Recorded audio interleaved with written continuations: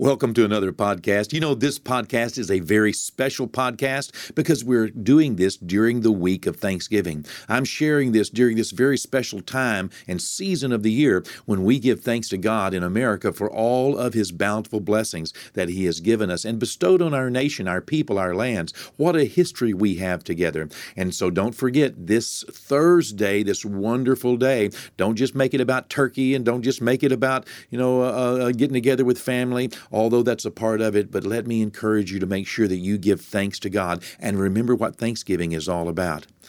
After the winter of 1620, that was a long time ago, what was that? 400 years ago? Almost 400 years since the Pilgrims landed in Plymouth, Massachusetts. And there, during the winter of 1620, approximately one half of those pilgrims who made their trip on the Mayflower died. They died in the harsh winter, and the surviving colonists formed a relationship with a neighboring Indian tribe, the Wampanoag Native American Indians, and they taught them how to survive that winter by fishing and planting and hunting. And by the fall of 1621, the pilgrims had collected and preserved enough food to last them through the next winter. They were so happy. And in the fall of 1621, the governor of these new settlements and settlings of Plymouth, Massachusetts, William Bradford was his name, he declared a time of Thanksgiving. The Indians and the Pilgrims joined together for a 3-day celebration in honor of all the things that they had been blessed with, their bountiful harvest. The Wampanoags, we're told, supplied venison and fresh meat, and the colonists provided some wild birds as well. Most likely, we're told there were turkey and there were geese and also some swan. Can you imagine eating swan? And also the corn was there. Of course, corn is an important symbol of Thanksgiving. Many times you see that corn, the husk pull back a little bit on it as a symbol of Thanksgiving. Well, we're also told that first year in 1621, the Pilgrims also had lobster for a feast. I don't know how we are missing out on lobster this week, but maybe you aren't. I don't know. But at any rate, this is considered to have been the very first Thanksgiving in the New England area of the Americas. We know there were some earlier Thanksgivings, at least one in Texas in 1598. Wow, that was a long time, approximately a quarter century before the Pilgrims. But this New England Thanksgiving is representative of our national Thanksgiving feast. And we're also told that the colonies concluded the harvest season with a festival and celebration and in thanksgiving to God for all that He had done for them. If we fast forward to 1777, you remember that period of time during the American Revolutionary War? Well, the Continental Congress at that point issued a proclamation that all of the 13 American colonies would set aside a day of Thanksgiving in celebration of their recent victory over the British at Saratoga. Well, 1789 came along, and by that time, in 1789, our Constitution was being ratified, or had been, and we had, President Washington was the first president of the United States of America, and General Washington, who had fought the Revolutionary War and now was the first president, he made a declaration and set aside a national day of Thanksgiving in 1777. But by the end of the 19th century, many states were celebrating an annual day, and they had their own days. They were celebrating, because of their governors and because of their different leaders and the different Congress of the different states and colonies. They all had some different weeks and some different times that they celebrated this Thanksgiving. And with the threat of civil war that was bearing down on our nation, there was a young lady named Sarah J. Hale. I think her name was Sarah Jane. Sarah Jane Hale, she set about on a one-woman letter-writing campaign. She was urging politicians in our Congress to establish an annual national day of Thanksgiving where all the nation would come together at one time. And she was very passionate about what she believed, and she was just hoping that she could do something, one woman's campaign, to do something to unite our great nation in the face of this division during the Civil War, leading up to the Civil War. And so her efforts were finally rewarded when President Abraham Lincoln, in 1863, he signed a proclamation declaring the last Thursday of every November, this last Thursday would be a national day of Thanksgiving. And, of course, we know the rest of history. But what you may not know is somewhere between 675 million and 700 million pounds of turkey is consumed and is expected to be consumed this year. Can you imagine 700 million pounds of turkey will be eaten and consumed by our population of the United States of America this Thursday. So I hope you can enjoy yours as well. Well, where does God fit into all of this? Well, I can't imagine Thanksgiving without trying to imagine who they were giving thanks to. You see, our nation was founded upon Christian principles from the Word of Almighty God. And they came to this great place, this great nation that we now see. They came, many of them as stragglers, and some of them, not having any other vision or any other hope where they were. Some of them being run off and trying to find some religious freedom. But people came from all over the world to this great nation that we now have, and they came in hopes that when our national fathers came, in hopes that God would bless them and that God would preserve them and that God would strengthen them. You see, they believed in one God, Almighty God, Jehovah God, and in His Son Jesus. They believed that God was the God of the universe, the creator of all mankind, and that God would bless them in this great adventure. Many of them felt called by God in seeking out a place where they could pursue their religious worship without interference from government. In fact, that's why we have our Bill of Rights, our first 10 amendments. If you'll read the first 10 amendments, they are restrictions on a government, restricting a government from putting themselves into the lives of individuals and encroaching in such a way that it kept them from saying what they wanted to say. We have freedom of speech. We also have the right of, to pursue life and to pursue liberty and happiness. That we can move from state to state. That we have a freedom. That we'll not be charged with some crime that we don't know about, and that we have a right to a speedy trial, and that we have right to not face double jeopardy, to not be tried twice for the same thing. That we can be presented before a jury of our peers.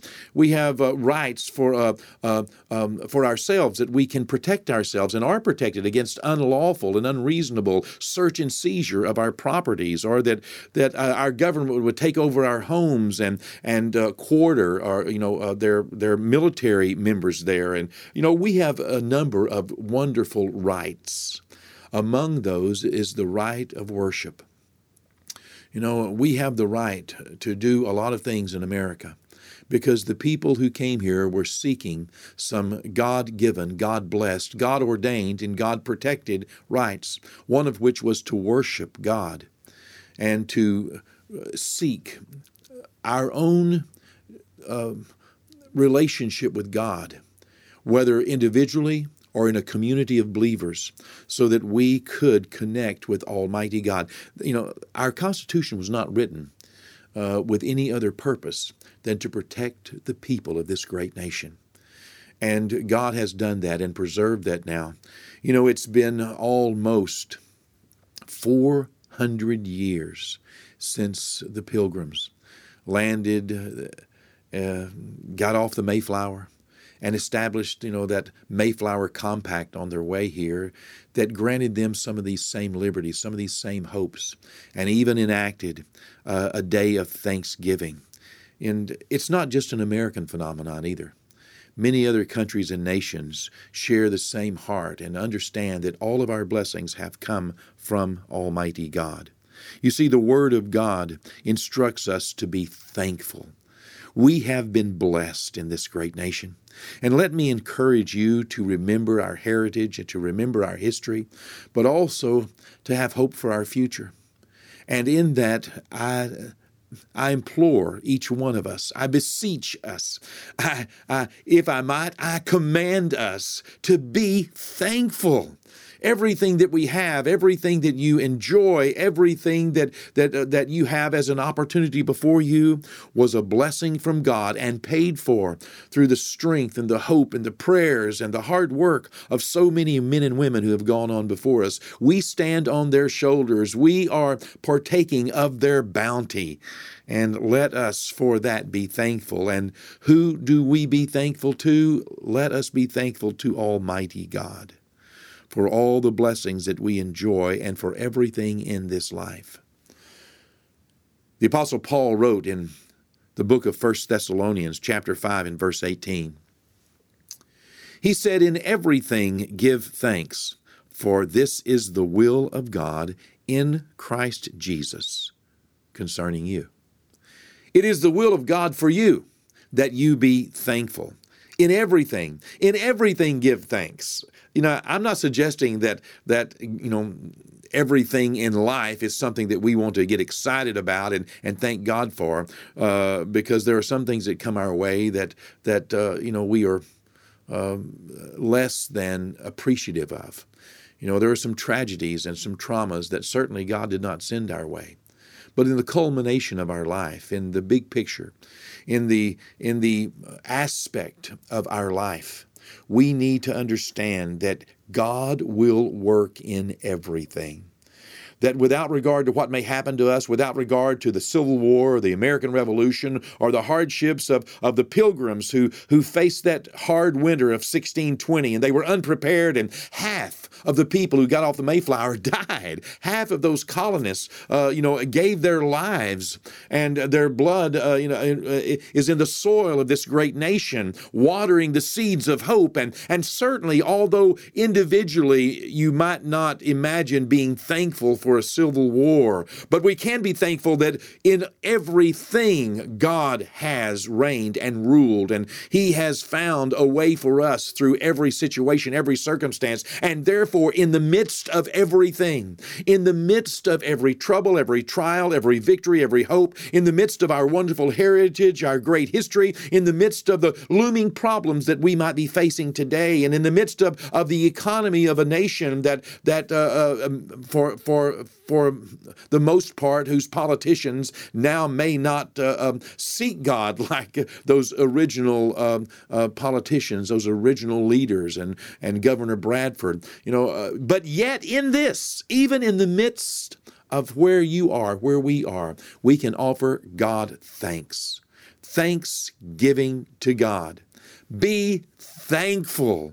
Even in the midst of troubles and trials, lift up a voice of thanksgiving to God, for certainly He will work. In fact, the Bible tells us that even our prayers are to be offered with thanksgiving, even our petitions.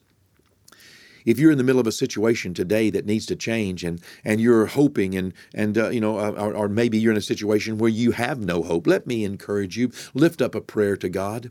Be thankful this week. Lift up a prayer to God. For God, who has begun this good work in us, as Philippians 1:6 says, He certainly will continue it. Lift up a petition to God. Lift up a voice to God, and remind yourself to be thankful. In fact, that's what Philippians 4, verse 6 says in the New Living Translation. It says basically the same thing as 1 Thessalonians 5, verse 18. It tells us to be thankful for everything. This is what it says in the New Living Translation. Don't worry about anything. Instead, pray about everything. Tell God what you need, and then thank Him for all He has done. Thank God for our nation. And Father, we just appreciate so much, Lord, You preserving and protecting our great nation. Lord, as Benjamin Franklin said, Lord, he said that if a sparrow cannot fall to the ground without Your knowledge, it is doubtful that a nation could rise without Your intervention. Lord, You have protected us. You have preserved us. You have been good to us, Lord. And in everything, we choose to give you thanks. Thanks, Lord, that you will have the final victory. Thanks, Lord, that even the things that we are facing that are difficult or have faced that are tragic, yet, Lord, we give you thanks because you do not leave us in a problem. You do not leave us, Lord, in a bad place. Lord, you connected the Pilgrims with the Indians, the Native Americans of this great nation now, Lord. And there together, Lord, you found a way to preserve. You found a way to protect. You found a way, Lord, to bring about this great nation. Thank you, God. Thank you, Lord. God, we just want to ever remember that we are called to give you thanks, even in the midst of trouble. So, God, today, Lord, we lift up our petition to you, Lord. Bless our nation, Lord. Bless our families, God. Bless us as individuals, Lord. Bless our communities, Lord, our churches, God. Lord, in everything, Lord, without regard to what we're facing, but in everything, Lord, we lift up our voice to you, God. Lord, we're not going to worry about anything, Lord. We're going to pray about everything, God, and we're going to, Lord, tell you what we want, God. But, Lord, we're still going to thank you for everything that you do. Thank you, God. God, bless America. In the name of Jesus, amen. Amen. Well, God bless you. God bless your family this Thanksgiving week. Enjoy and make sure that when you get together with family, if you do, or with friends, then join yourself in prayer of thanksgiving. Without regard to what you may be facing, join together and lift up your prayer to God, a prayer of thanksgiving. God bless you. I love you. Happy Thanksgiving, and I'll see you next week, okay? And we're going to be soon beginning our approach to Christmas. And so let's open up our hearts, because that's what we can truly be thankful for, was that God, who so loved the world, gave his only begotten Son. And if we believe in him, we will not perish, but have everlasting life. God bless you. And again, happy Thanksgiving.